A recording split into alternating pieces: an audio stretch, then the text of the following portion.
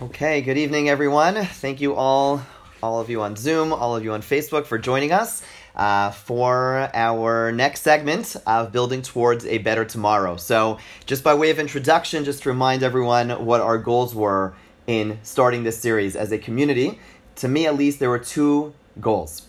The first is that we are doing this during the 3 weeks. And one of the themes, as we spoke about in Shul a couple of weeks ago, of the 3 weeks, is the notion of looking out for the Yasom and Almana. The notion that Yerushalayim was destroyed due to the lack of justice, and the rebuilding of Yerushalayim will ultimately be reflected in the fact that there will be justice for the Yasom and Almana, which literally is the widow and the orphan, but really is representative of those that we sometimes ignore and that we sometimes marginalize. And our goal as a community during this time was to focus on different segments of our community that are sometimes marginalized and not given enough focus. So one of the things we're going to be doing today is focusing on one of those populations, and specifically with this series, one of my personal goals was to introduce our community to people who are making a difference, people who are doers, people who are leaders, and hopefully we could be inspired by their actions. So tonight's topic is the elderly. We'll be discussing the elderly. This past Shabbos, we spoke about the high death rate that impacted the elderly, and how it was not, perhaps it is a more limited way of looking at it. If we think of it as a public health failure, I think in many respects it was a moral failure. The reason that the elderly were not given the right attention was due to our perspective of the elderly, and it really goes to our society's mentality. It's one that idolizes the youth, and at least in my opinion, seems to disregard and disrespect the elderly and not give them the kavod, the honor and respect and appreciation that they deserve. So we'll have a chance to discuss a Jewish perspective on aging and what could be done with that population. It's a topic that's close to my heart, and I'm excited to discuss it. In addition, I think fair to say I'm even more excited about our guest, because tonight's guest is a role model of mine, and I know of countless others. Many, many people will visit our guest as they are about to assume a position of leadership in their community, and I know many seasoned leaders who go check in and discuss things with our guest before undertaking any community venture, because they want to receive that sage advice. So it's really, truly an honor and a pleasure to welcome to our program tonight the president of the Orthodox Union and a passionate leader of the Jewish community at large, Mr., I think more appropriately, Reb Moshe Bain. Thank you so much for being here. Thank you. It's a pleasure, Rabbi. Thank you so much for inviting me to participate.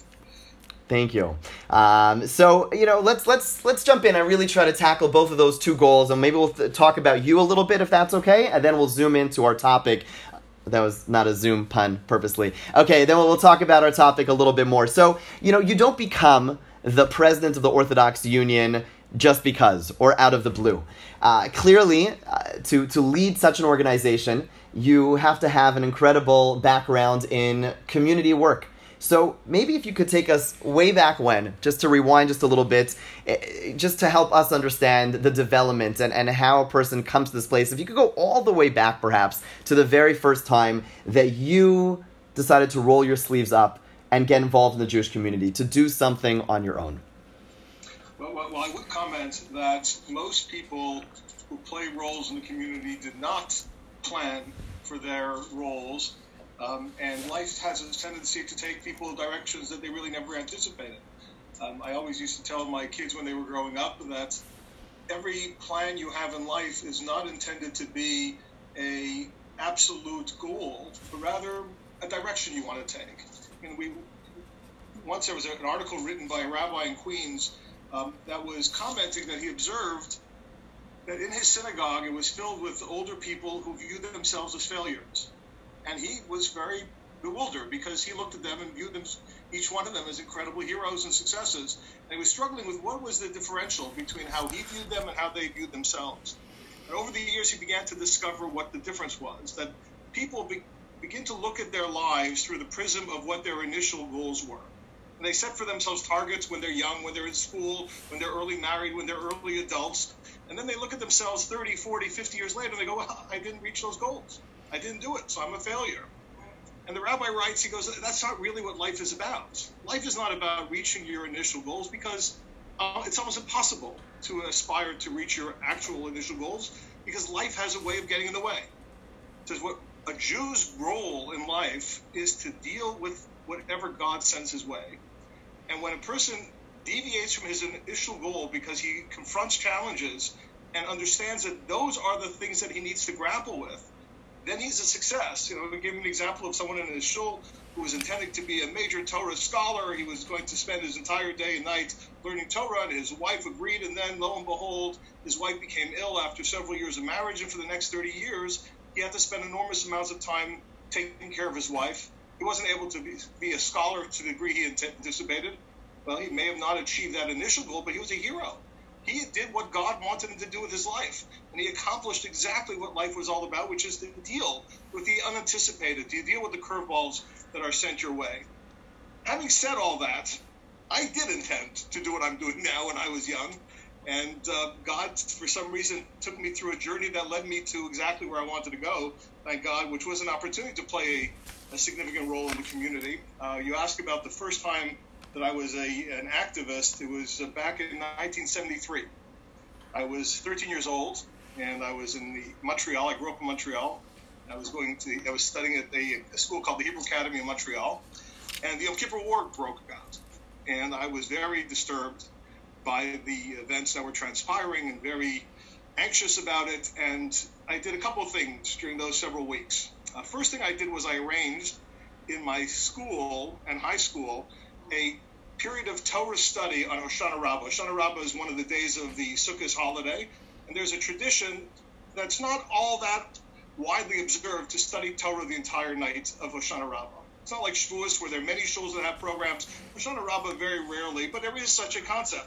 And I had the entire high school stay up the entire night of learning for Hoshana Rabbah for the merit of the soldiers who were fighting in the Yom Kippur War.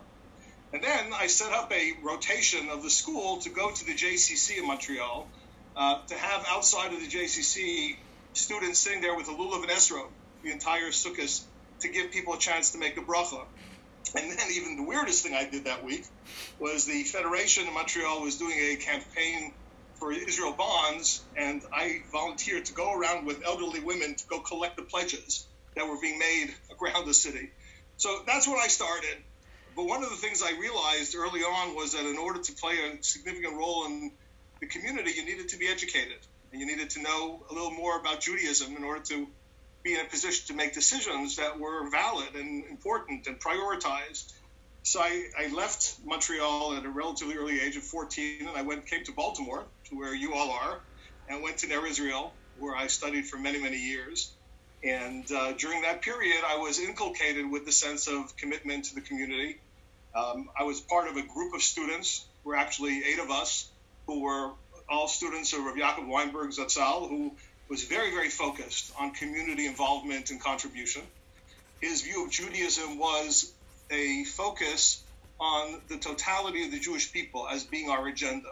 You know, very often one of the dangers of religion, and this is true in Orthodox Judaism, but it's also true of many religions, that a truly pious person is vulnerable to becoming subject to one of the greatest flaws of humanity, which is being self-centered.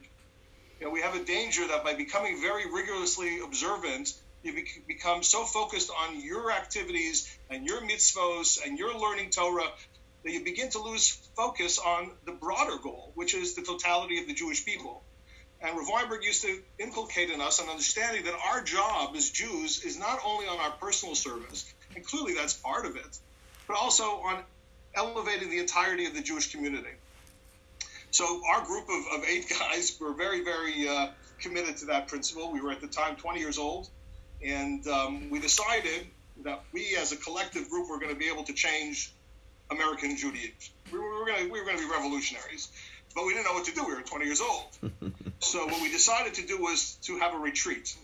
And one of the fellows in the group's parents were partners in a farm in Delaware. So we decided to go to Delaware for the weekend and brainstorm the future of American Judaism. And we had a problem because we were only 8 guys, and we wanted to have a minyan for Shabbos. We didn't want to go away without having a minyan. So we looked around and found 2 nice guys who weren't that cynical, who weren't going to, be disruptive. And we invited them to come with us, and sure, why not? It was an exciting weekend. And we went for that weekend to the farm. And after the weekend was over and we came back, we discovered that we accomplished almost nothing. It was a failed weekend. We tried to sit down over and over again and make plans, and it never really took hold. We never really achieved much progress in our strategy. So I sat down the following week and tried to write up a report analyzing why we weren't successful. And I wrote up what we called the Delaware Principles. And of those Delaware Principles, 2 of them have stayed me well throughout the decades since. I'll share with you those 2 principles that survived the passage of time. The first thing I learned was that the 2 fellows who we invited to join us, who were very nice guys, totally pleasant, not making fun of anything we were doing, not disruptive. But I learned that when you're trying to create momentum, people who do not contribute to the momentum automatically create a lag on the momentum. There's no such thing as dead weight. Either people are contributing or they're taking away from the excitement, from the inspiration, from the momentum. So that was the first thing I learned. That you'd be better off not having enough people, but having people who are all committed, than having a group that's some committed, some not committed, just doesn't grab on, it doesn't create the excitement you need to achieve great things. The second of the principles, which is really why I'm sharing with you this entire story, the second of the principles was I realized the reason we accomplished so little that weekend is that we were 8 equals. We were all the same age range. We were all, buddies with each other. And each one of us was so wary of being accused of trying to be bossy or dominant or taking over the discussion that we all backed off. And we discovered that you need someone to be in charge. It doesn't necessarily have to be the smartest person, the strongest person, the oldest person, or any other talent or criteria. It could be just take the 8 names and put the names in a bowl and pick out one of the names and designate that person will quarterback the session. You always need somebody who's the quarterback. And because of that, through the years, whenever I was involved in programs, I would always try to ensure that there was someone designated to be the person in charge and responsible and owning whatever was going on. And when I am today involved in the Orthodox Union, it's exactly that. I mean, I contribute far less to the success of our various programs and creativity than most of the professional staff and many of the other volunteers. I just happen to be the name they picked out of the hats, and that's the role I'm playing. But it's not all that much because of history or because of plans. God makes plans, and you just go along with the ride. When the opportunity came along, I grabbed it because it was such an honor. I'll tell you an interesting story. When I was getting married, I actually, when I was going out with my soon-to-be wife, she didn't want to marry me. I mean, she understood that in the currency of shidduchim, she was a really high-end quality shidduch candidate, and I was a real low-end shidduch candidate, and she could do much better than me, but I knew that she was really quality, so I was running after her for about 6 months. I was trying to convince her to marry me, and she was very intelligently saying I could do better. She didn't say it that way, but that was the message. And finally, at the end, I pulled my ace out of my pocket, and I said to her, don't you understand that I'm going to change world Jewry? This is your chance to be a partner in changing world Jewry. You're never going to find another guy who you're going to be able to marry, who you could partner with to do that. And she agreed. And that was the basis of our getting married. And at the time, I was in law school. And she said, well, if you want to do this big thing for world Jewry, then why are you going to law school? Why don't you go into community work? I said, look, I'm not such a scholar, and I'm not such a disciplined student, and I'm never going to be a great rabbi. But I think as an activist, I could play a role. I could play a role that could be significant. So I'm going to law school, and I'm going to pursue a legal career to create for myself a platform to have a basis, to have a role in the community. And that's where we headed. And for 33 years, that was my role. I was a partner in a very large international law firm. I worked my way up. And all the while, I was involved in different community activities and programs. I started a bunch of organizations along the way. I failed much more than I succeeded. I figure I have about a 25% success rate on my community projects. But then about 4 years ago, the opportunity came for me to become president of the OU. And I was at the time 56, turning 57, and I told my wife about this opportunity. I said, I'm really now at the height of my legal career. The late 50s is when you start really clicking in and all of your clients are starting to give you a significant amount of work. I was doing these multi-billion-dollar transactions and finally really heading to the top of the field of law that I practice in. And I said, it would really be better if I would defer a few years and wait till I'm closer to retirement and then take this position at the OU. And my wife looks at me and says, hold on a second, I don't understand. You told me when we were going out that the only reason you're going to law school is to do community work. Now you're not going to do community work because of law? That doesn't make too much sense. And she was right, of course, and I agreed to take the role that I'm playing now at the OU, and it's been an incredible merit slush that I've enjoyed, and my wife and I have been, one of the benefits of it is that we've never spent more time together. We've been traveling at least until March of this year, traveling around the country to communities and learning American Orthodox communities all over, and it's been an incredible experience. Wow. There's a lot to unpack there. A lot to unpack there. I guess one thing I would take away is that if someone were to ask you why you are the president of the OU, it's because of something silly you said as a 20-something-year-old on a date. Is that fair?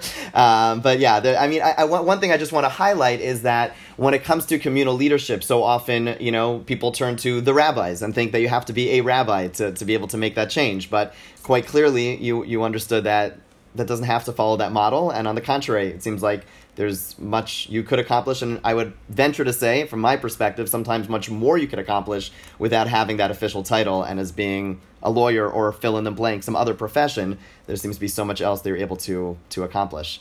I'll tell you, you use a term, and the term is used consistently, and that's leadership, and the aspiration to be a leader in the community. I have long disdained the term leadership, and we find that we use it very often in programmatic initiatives, young leadership, join the leadership group, and reality is that's an ego thing, to call yourself an ego. And we try to use the weaker and less admirable parts of our personality to attract people to Jewish involvement by saying, come and be a leader. I don't want to be a leader. I don't want people to be leaders. I want people to be contributors. I want people to be activists. I never aspire to be a leader. I aspire to have the greatest impact that I could have using whatever talents God gave me. And that certainly is not unique to rabbis. They have certain talents and they have certain information that they're able to impart, and certain teaching and certain decisions that they're qualified to make that a lay person like myself is not. But we all are given by God very specific sets of capabilities. And our job as a Jew is to identify who we are, what we are, and use that to maximize the impact we could have, whatever our role is. Right, and I love the fact that you're taking the ego out of leadership. One thing that I recall years ago, my brother, A.D. Motzen, is the national director of political affairs for Agudath Israel, and he told me, as I mentioned in my introduction, when he took on his position, one of the first people he called was, of course, Reb Moshe Bain, to pick his brain, to learn a little bit about some perspectives, and I'm sure it was a longer conversation, but the one thing my brother shared with me after that conversation is one line that you told him, and that is that you could accomplish anything in the world if you don't take credit for it. If you could accomplish anything as long as you're willing to just not have your name on it, as long as you're willing to sit in the background and make sure that what needs to happen actually happens. So, does that sound familiar? Is that something which it sounds very much along the lines of your philosophy? I actually phrased it for him, and I phrased it for many, many people, is you could succeed and do anything in community work if you're willing to do two things.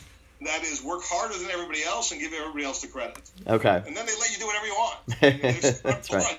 Do whatever you want. And I remember when I started off in the OU, I was 30 years old. I must have been 25 to 30 years younger than anybody else on the board. And I was always very intimidated. They're not going to let me do anything. I'm going to be irrelevant. And then I learned, every time something came up, if I volunteered to handle it and address it, I was very welcomed to take whatever role was available. Beautiful, beautiful. I actually ended up looking it up. Apparently Harry Truman said a similar thing, but I'll give you the credit for it next time I say that line. So let me ask you the following question. What other advice, I'm not going to use the word leader, so I'm struggling to find the right term, but communal activists, people who want to help their community. If you could give some very general guidelines. You know, I have many listeners over here, again, here on Zoom, here on Facebook. And, you know, one thing I've appreciated so much during this time is the heart. So many people want to help in so many ways. And I've been on the receiving end of so many beautiful ideas and seen so many wonderful initiatives. What general advice would you give to people who want to become more involved in their community? Well, the first lesson that I encourage people to engage in is based on a question. You know, there's a question that I remember asking for many, many decades, and that is that we're taught that every Jew has a unique role to play in the Jewish people. Everybody has their role. Everybody has their part of Torah, that's their piece of Torah, and everybody has their role in the community. And that begs the question, if I have a unique role, how am I supposed to know what that unique role is? I mean, it's one thing to tell me I should be doing what's special for me, but if I don't know what that is, how do you expect me to satisfy that expectation? And the Hasidic rabbis say that, in fact, God embeds within us the roadmap to understanding what our unique role should be. Because every person has two dimensions to their service of God. There's an external role that they play, affecting the society, affecting their family, affecting their community. And there's a second role that we each play, and that is perfecting ourselves as individuals in our personal relationship with God. So the rabbis say that everybody has within themselves the roadmap for both their internal role that they should be playing that's unique to them and the external role that they should be playing that's unique to them. What are those roadmaps? The first roadmap is talent. Everybody has a very unique compilation of different talents. In some areas you're stronger, in some areas you're weaker, but no one is exactly the same. Everybody has a different footprint, a different fingerprint in their talent composition. And by studying that talent base, analyzing what your strengths are, that's your guide to what the role you're supposed to be playing, klape chutz, to the rest of the world, to the outside world. And you have a second set of roadmaps, and that's your weaknesses. What are your vulnerabilities? What are your weaknesses? Some of us are more stingy, and some of us get angry easier, and some of us are jealous more often. Those are our weaknesses, and that, once again, is God's roadmap to us to tell us that's your personal avoda, that's your personal focus. So if the former, the talents, are your roadmap to what role you should be playing, the first piece of advice that we have to learn is to learn who we are. And one of the things that surprises me incredibly as I go through life and as I meet more and more people is how few of us really learn who we ourselves are. And we really don't study who we are. We don't study what we're capable of. We're not studying ourselves and our weaknesses and our strengths and what we're capable of doing. We just go along life, and whatever comes our way, whatever is, available, that's what we run after. But we really have to learn ourselves. So if you ask me what the first piece of advice, and this is true for younger people, but it's never really completed, is to learn who you are. One of the mistakes that people make when they talk about Jewish activism and contributing to a community is this image of involvement in major community organizations or local community organizations, whether it be an Orthodox Union, which is over 1,000 employees, or a local shul that has 2 people on its payroll. And you should be involved in your school, in your shul, in your chesed organization. That involvement is appropriate for certain types of people. Certain types of people work well in the context of organizations, in the context of groups and organizing. Some of us don't fit that model and don't feel comfortable in that model. And many of us say, well, I'm not an activist. I don't fit into organizations. I'm not comfortable in those contexts. Those aren't my skills even to play. And therefore, I'm giving that up. I'm focusing on myself. But the reality is that the vast majority of the needs of the community are able to be employed on a one-on-one basis without any organizations, without any infrastructure, just on your own. I'll give you an example. And this is something that was somewhat highlighted during the COVID experience, but it's certainly been the case since I've been aware of community functions and the profile of society. And that is, if I would line up the various pain and suffering that people are trying to cope with, the most prevalent pain that people have today, and I don't know, it may have been the same forever, I just wasn't around forever, but I know it's the case today. The most prevalent pain that people have is loneliness. And that's certainly true for the elderly who are alone, but it's similarly true for many of us at every stage of life. There's an enormous degree of loneliness in the American infrastructure, the way we live, the way we interact. And any one of us no matter who we are, no matter what our background is, has the capability of visiting somebody, of picking up the phone and saying hello to somebody. How are you doing? How are you feeling? And those little things are Jewish activism. Those are significant roles that each one of us could be playing, regardless of who we are and where we're coming from and what our opportunities are. And when we talk about being involved, let's leave aside for a minute the massive organizational roles and focus on the needs of your neighbor, the needs of the people that you know, and frankly, perhaps more than ever, the needs of your family members. That's also Jewish activism.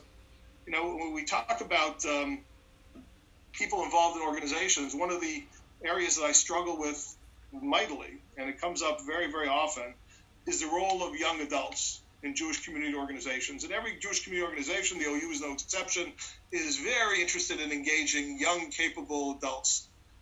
And I'm very conflicted about it, because to me, people who have children at home are not appropriate targets for Jewish community involvement.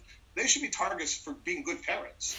And kids today need more parental attention than ever before. And frankly, in my perspective, that's Jewish activism.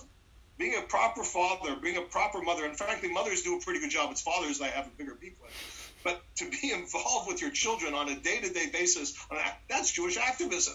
Right. So when we talk about being involved, we have to have a much broader perspective on what those dimensions of involvement mean. Wow. Yeah, that is a great, as we're starting to move towards putting together our next board. You're making me hesitate on bringing any younger person. You're absolutely right. People are busy and their families are there's so much to take care of, and especially during this time, the people, whether family living with you or family members who are all alone, reaching out to those people, caring for those people is certainly something that needs to be on our radar.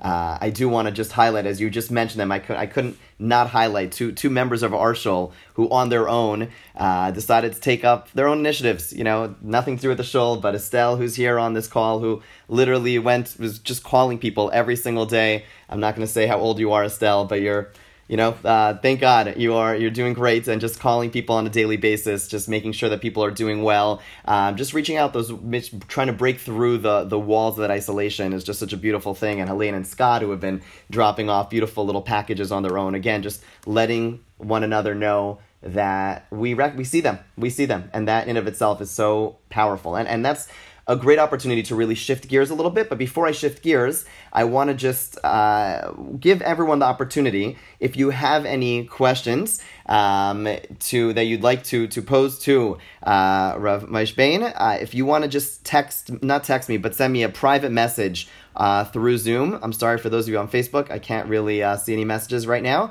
but on Zoom, just send me any private messages, and if we're able to, we'll get to some questions at the end if we have time. But you mentioned the isolation of the elderly, and you also mentioned the initiatives. It's been beautiful watching some of these incredible initiatives. I remember especially in the beginning when people weren't sure how to leave their house, how to order online, and people were running around shopping for people. It seems like most people have gotten to a certain rhythm and figured out how to do things of that nature. But at the same time, the isolation is something which personally scares me, anecdotally speaking to people, and some people are, thank God, just doing incredibly well and staying healthy and staying engaged mentally and physically. But I'm also just anecdotally here, not anecdotally, seeing with my own and hearing with my own eyes and ears, people who are slowing down. It's hard to be on your own. It's hard to be isolated. And for me, it's just raised the question in general of how we look at elders. And by we, I mean not just younger people looking at elders, but how elders look at themselves. What is that stage of life? What does it represent? And it just has caused me to wonder a lot about what is our tradition's perspective towards the elderly. How do we view this stage of life? I think our Western society has an image that we're all too familiar with. But if you could perhaps speak to our tradition's perspective of aging and the elderly and what that looks like, what that experience is. Okay, I think you're very wise in bifurcating it between the way non-elderly look at the elderly and how the elderly look at themselves. I'd like to start with the latter because I think that's the more acute issue. When I was a kid, I used to be an avid fiction reader. I used to read enormous numbers of novels, and I discovered over time that every good novel has a hero, a central figure, central personality that the book is really revolved around, even if there are multiple characters. And if you look at it even closer, you'll find that a good novel always has that hero, that central character, having a defining moment. And sometimes the defining moment is very blatant, and sometimes it's very subtle. So, for example, if you're reading a novel about the college quarterback hero who wins the champion game for the college bowl, and the whole book is about the kid, and he's a teenager, and then he goes to college, and then he tries out for the team, and then he makes the team, and then he wins this championship, and then the rest of the book is how a champion quarterback lives the rest of his life. But that moment is the defining moment of that person's life.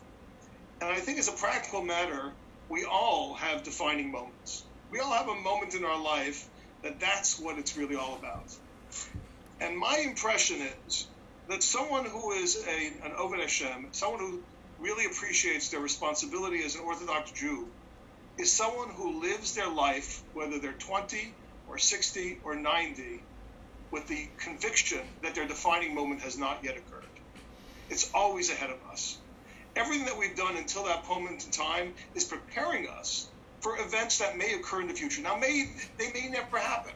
And we may never even know when that defining moment actually occurred or will occur. But it's a way of life. It's a way of looking at life. Because once you look at life as you being on the other side of your defining moment, then you're really giving up the game. And you're really not engaging in all of the roles and the gifts that God is giving us on a daily basis to maximize who we are. So one of the failings that we allow our elderly to do is to look at their lives as retrospective. As what I've done, I've done. I'm just now having memories and trying to have some comfort and nachas from all that I've accomplished until now. And of course, nachas is very important and very deserved. But you can never look at life as having happened already. And we need to create a culture in which those who are reaching different stages in life are appreciating that there is an avoda, there is a role in the service of God that's unique to every stage of life. And you never had a chance to play that role before. Now, I wrote an article a year and a half ago about parenting. And as I referenced earlier, in my mind, being a parent is the most important role that those of us who are blessed with children get to play. Those of us who don't have children and need to find others that we're able to nurture and give over our wisdom and our love to, because that's the role of an Orthodox Jew, is to give love, to give of our resources and of our wisdom. So I went through a whole analysis of the different stages of childhood, and then I got to the fact that one of the roles that a person has as their children become adults is the ability to withdraw and allow your grown-up children, your adult children, to develop the independence that they need to maximize who they are. And very often we find parents who don't allow their children to do that, who are claustrophobic in their attention and their advice. I once had a dispute with a person a few years older than me in Shul on a Friday night who came over to me to say, I'm going to talk to my son. I'm very upset with the way he's dealing with his daughter and whatever the incident was. And I said, well, who are you to tell that to your son? He goes, it's my granddaughter. I have a right to tell my son what should be about my granddaughter. I said, let me tell you what I've learned.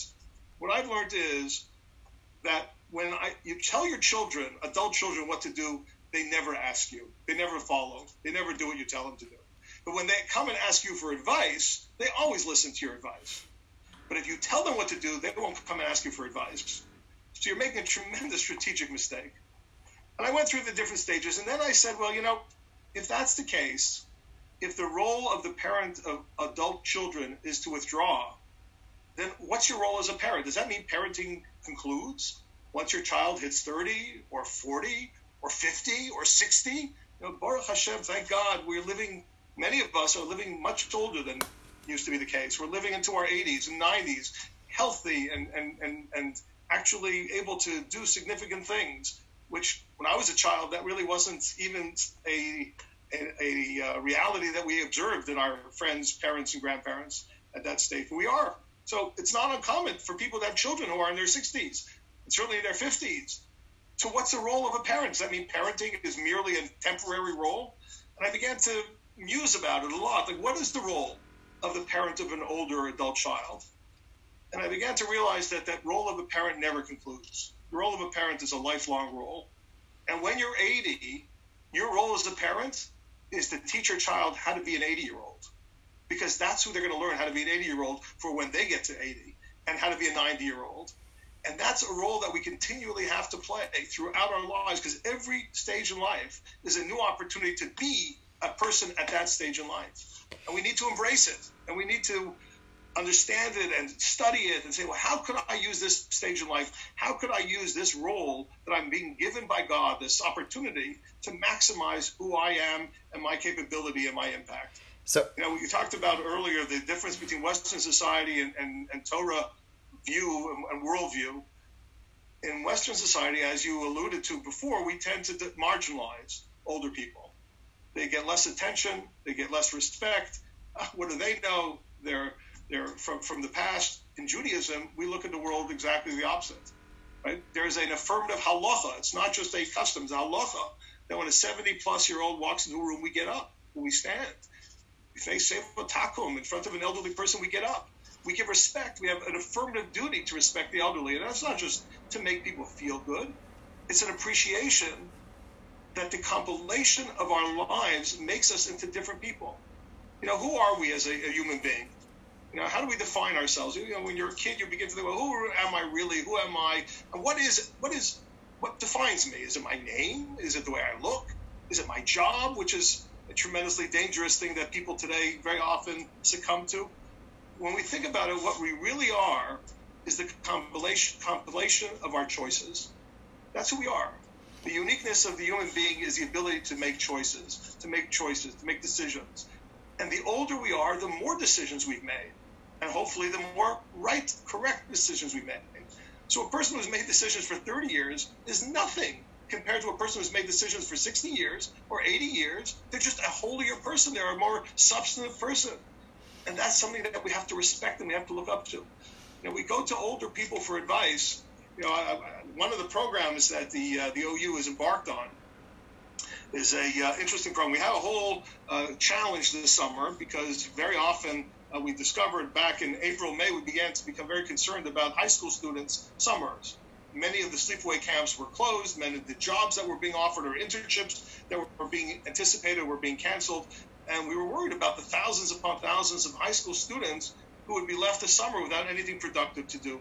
So we started a program called Project Community 20, Project Community for the year 2020.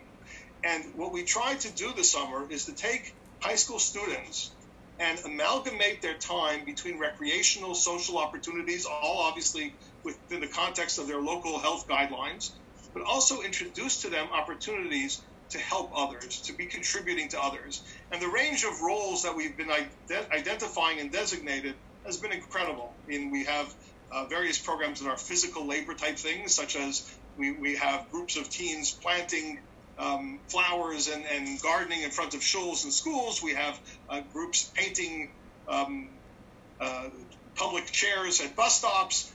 And then we have Yachad, which is our program for developmentally disabled young adults and teenagers, where we have high school students spending time with the developmentally disabled students and developing relationships and entertaining them and spending time with them and giving their families a respite from the 24/7 care that they've been having to give to these of their family members. And one of the areas of our programming is a program we call Perfect Pair, which is a recognition that older members of our community have enormous wisdom, have legacies that they've accumulated throughout their lives, experiences that they've had, understandings that they've accumulated. And what we're doing is we're pairing high school students with individual older members of the community to develop relationships between the two of them, and having the high school student assist the older person in developing a legacy video to put together the lessons, key lessons that they could transmit to the next generation, whether it be the kid who's the NCSY or OU designated high school student, or whether it be for the elderly's own family to leave a oral legacy. Because that's the wisdom that is captured within all of us as we get older, and we can't let it be squandered. We have to be able to learn from each other, and as we get older and as we have more experience, there's a phrase, there's no fool like an old fool. Well, there's no wise person like an old wise person.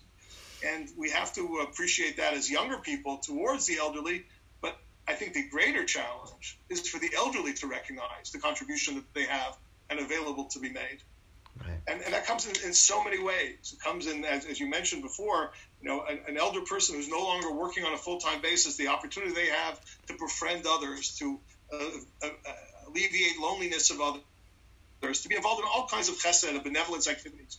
And even with regard to learning Torah, as Orthodox Jews, we all appreciate that Torah study is critical to our developing a relationship with God.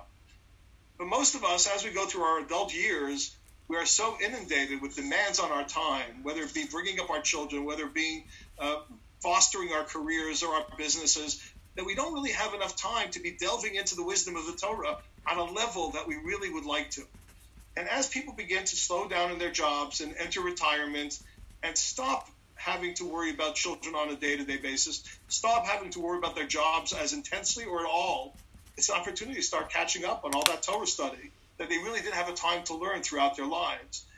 Now, 30 years ago, it would be very hard for me to make that suggestion because people who don't have the skill set would find such a barrier to entry into Torah study.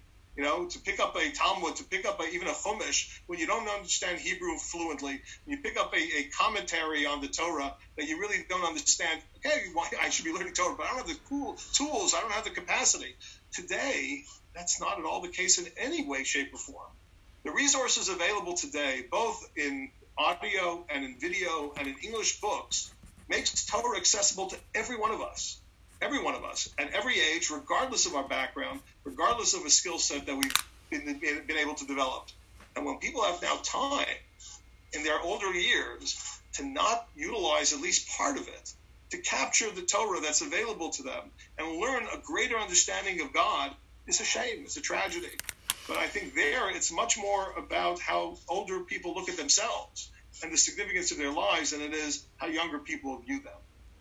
Wow. So thank you. Yeah, I really appreciate that paradigm shift, and it sounds like, many people at some stage start looking, like you said, only retrospectively. And that's the way they're looking at their entire life right now, always looking backwards in that rear view mirror as to the things that they experience, and instead to have that rather idealistic idea of I'm not necessarily, I haven't achieved what I have to achieve just yet. And I think that's such a powerful shift in perspective. I'll share a quick story with everyone here, just of someone I may have shared this with some of you before. A story about my grandfather. Would have been his 99th birthday today. He passed away when he was 93, so 6 years ago. And he kind of, when he retired, it was very hard for him. It was very, very challenging to not have his regular role. And, eventually he moved to New York to an assisted living home, and he was miserable there. He wasn't in his hometown of Baltimore. Some of you, I think, may have known him. And he was there. He was truly, truly miserable and just declining because he wasn't giving. He wasn't extending himself. And finally, he, with much encouragement from his family, decided to start a little Shabbos group. Shabbos meal is a kosher institution, a kosher establishment, but they didn't really have any Shabbos flavor. And so he would lead a song, he would say Kiddush, he would say a Dvar Torah. And they said, sure, we'll accommodate. They gave him a table in the corner. 2 people joined him the first Shabbos. And within a few weeks and a few months, he eventually had 60 or 70 people joining him every single Shabbos, to the point that my grandfather was afraid. I invited him to join us back in Baltimore for a Shabbos. He didn't want to leave, because who would take his role?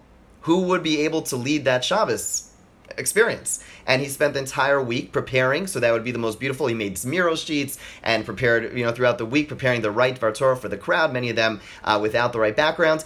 And he became a different person. He just transformed to a whole different individual because of the fact that he was giving. He was extending himself and became a totally different person. And it really speaks to your perspective. Instead of looking back, he was now looking forward to how he was going to contribute. I very much love the examples you gave, and I don't know if you have any more examples, because I think it's so important to plug this idea in practically.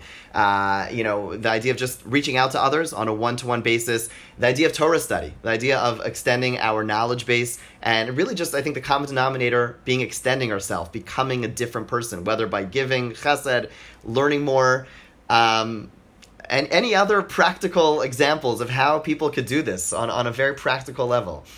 Well, I don't know the answer to how to do it because I'm not there yet. I know what I aspire to do.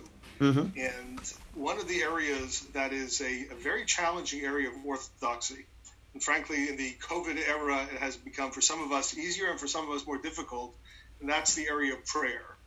Now, in some ways, prayer is the most intimate relationship opportunity we have with God, and most of us find prayer very challenging, and it's intimidating. We open up a siddur, a prayer book, and we try to read the words. If we don't understand them, we may venture to the English side, but it doesn't really touch us. And we try and we struggle and we look for different techniques to try to engage in prayer properly. And when you're alone, for some of us, we're hearing around the country that some people are finding prayer in isolation to be more significant for them and more meaningful. But for many, it's less. There's less opportunity for song. There's less opportunity for the group energy that comes through praying in a synagogue with a community. But one of my speculations, and I've spoken to many older people about it, is that when you're older, when you're reaching your 80s and 90s, the opportunity to make prayer significant is incredible. You know, the amount of noise in your life has been reduced. The amount of distractions have been reduced. The accumulation of experience has been so much more intensified that you can start talking to God in a significant way without the pressures that younger people have in running to school or they're running to work or running to change a diaper, and be able to spend time talking to God.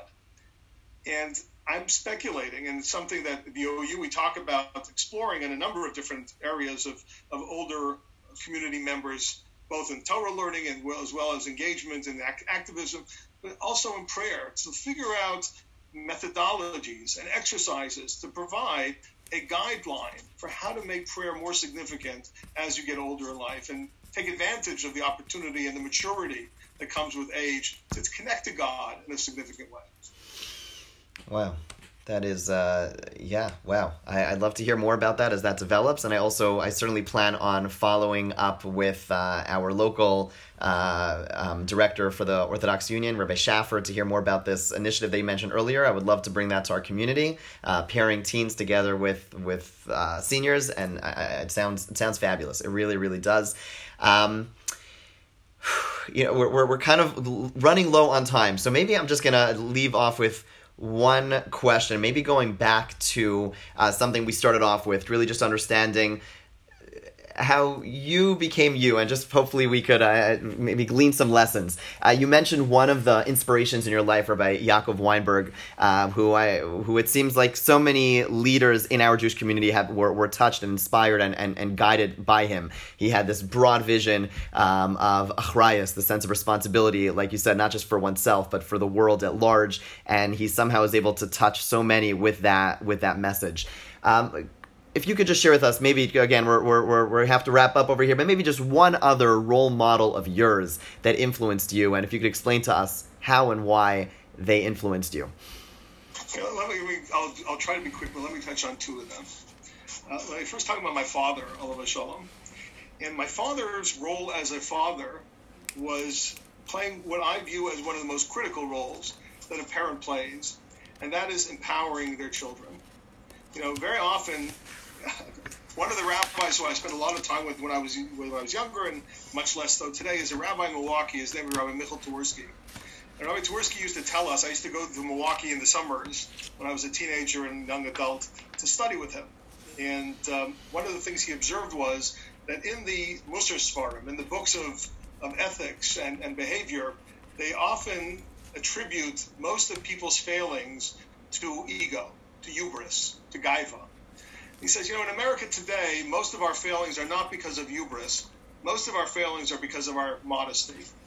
And we begin to look at ourselves as being so insignificant and so incapable that what could be expected of us? What role could we possibly play? And we need to overcome that. And one of the things that my father helped me do over the years was embed in me a sense of confidence, a sense of aspiration, that I may fail, I may succeed, but why not go for it? Why not try to accomplish things? And that is what I think to be one of the key roles that a parent has to play, is to empower their children. This concept of let's be realistic, don't be overreaching. Okay, there is a dimension for that. But a much greater role is to empower a child. You know what you can accomplish? Reach for the stars. Try to do more than you think you can. And that's what life is capable of providing for you. But the second person I wanted to highlight is very interesting. Is also an Ner Israel personality who's no longer alive, and that's Rabbi Herman Neuberger. Rabbi Neuberger, as many of you or some of you may be aware, was the executive director of Ner Israel for many decades. And I spent a lot of time with him. I was a study partner of one of his sons for a couple of years. My last couple of years in yeshiva, I spent a lot of time in their home, and I learned a lot from him. And one of the reasons that he was such an important model for me is that many guys go through the yeshiva system and look at the Rosh Yeshiva, the Torah giants, as the models of impact on the community. And they say to themselves, listen, I'm not a Torah scholar. I don't know the entirety of the Talmud. I'm never going to be this great leader because I don't have that skill. I don't have that scholarship. Rabbi Neuberger was a Talmud Chacham. He certainly was a well-educated Jew, but he wasn't a Rosh Yeshiva. He wasn't a great scholar who was going to write books and issue decrees or halachic decisives. He was a dedicated Jew who believed in the power of the Jewish community, a commitment to the Jewish community. And for those of us like myself who are not going to be rabbis, who are not going to be great scholars, to have a model of someone whose commitment to the Jewish community and the impact on the Jewish community was so enormous, despite not being great scholars, gave us a model that impact, effectiveness on the community is not restricted to great rabbis. Certainly we rely on great rabbis, but it's not their exclusive domain. Each one of us could play a role if we tap into who we are. Wow. Thank you. Thank you for sharing that, and thank you for sharing from. I'm jealous of the exposure you had to such great people. Rav Michal Twersky, you should be well. I had the chance to meet very briefly, and just clearly the fact that you were there for many summers, I'm sure that had an incredible impact. And the great ones of Ner Israel, as a Ner Israel graduate myself, I came unfortunately after Rav Yaakov Weinberg was no longer living, and it was really the last years of Rav Herman Neuberger's life. But it is heartening to hear from people who were inspired by them and guided by them, and they created a model, whether it's through rabbinic models or just a model of what being a great person could actually be. So, I haven't taken notes doing something in a long time, but I actually took notes during this entire, during this talk. And I'm just going to, for myself, just summarize some of the salient points, some of the highlights of the ideas that I really took out of it that I just want to make sure we all walk away with. And that is, maybe just go back to where this began. You mentioned some beautiful advice that you gave to your children, the notion that you have goals, but ultimately their direction. And I think that's such important advice, especially during this time. I think all of us, the amount of goals that I had and specific things that I personally planned on accomplishing during these months, and it's a big joke because obviously for all of us, none of the goals that we had during this time were able to be accomplished. But it's a direction, and now we find ourselves in a situation, and our role as Jews, as believing Jews, is to say that this is the situation I need to be in and need to accomplish. And I think it's such a healthy perspective to take all the time, but especially now, and to really stop thinking about how we're not in the right situation, but instead to embrace the situation and recognize as an Oved Hashem, as someone who serves God, we serve God in every situation, regardless of what that situation is. So we have to make the most of that situation.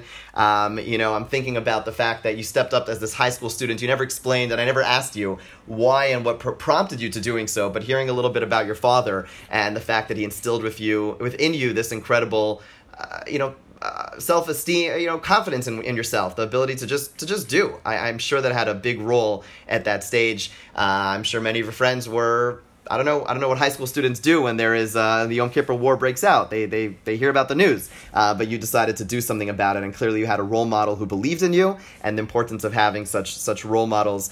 Another idea, again, just wanted to highlight, and that is that the goal is, the first step, it would seem, to really knowing what our role is to know ourselves. And leadership or activism is really it starts with an incredible amount of self-awareness. This notion of really understanding yourself, understanding your skills, understanding what settings you work and don't work in, and then using that as a springboard to figure out where you fit, what your puzzle piece actually is, and really wanted to go back to that last piece, especially as it comes to the elderly. We are the sum total, as you said, of our choices, and by definition, if you've been around longer, you've made more choices. You are a richer person. You have much more life that you've experienced and have rode through, and therefore there is something worth respecting. But it's that paradigm shift that I think we all need to take, regardless of age. This idea that there's never the retrospective. I think all of us, regardless of our life stage, we all have something we're looking back on, and we're never there. There's never the sense of looking back, and actually on the contrary, we're constantly looking forward to try to figure out what that next thing is, regardless of our age. There's endless opportunities, and so thank you for sharing all these essential lessons. There's so much more. I apologize, I don't write fast enough, but I just wanted to thank Rav Moshe Bain for taking the time. This is a very busy time for the community at large. The Orthodox Union is working tirelessly. I'm getting their daily emails, all the initiatives that they're working on, and bending over backwards to make sure that the community's needs are met. I'm sure you have not slept in quite some time, and so really we so deeply appreciate it. We're proud of our affiliation with Orthodox Union as a OU shul, and we just really appreciate all that you're doing as an individual, as an institution, and especially for taking the time and sharing your wisdom with us. So thank you so much, and we wish you hatzlacha, much success in all that you do. Thank you very much for joining us. Thank you, Rabbi, and thank you to your wonderful congregation for spending time with me. Thank you. Have a good evening, everyone. Thank you so much. Thank you. Take care, everyone.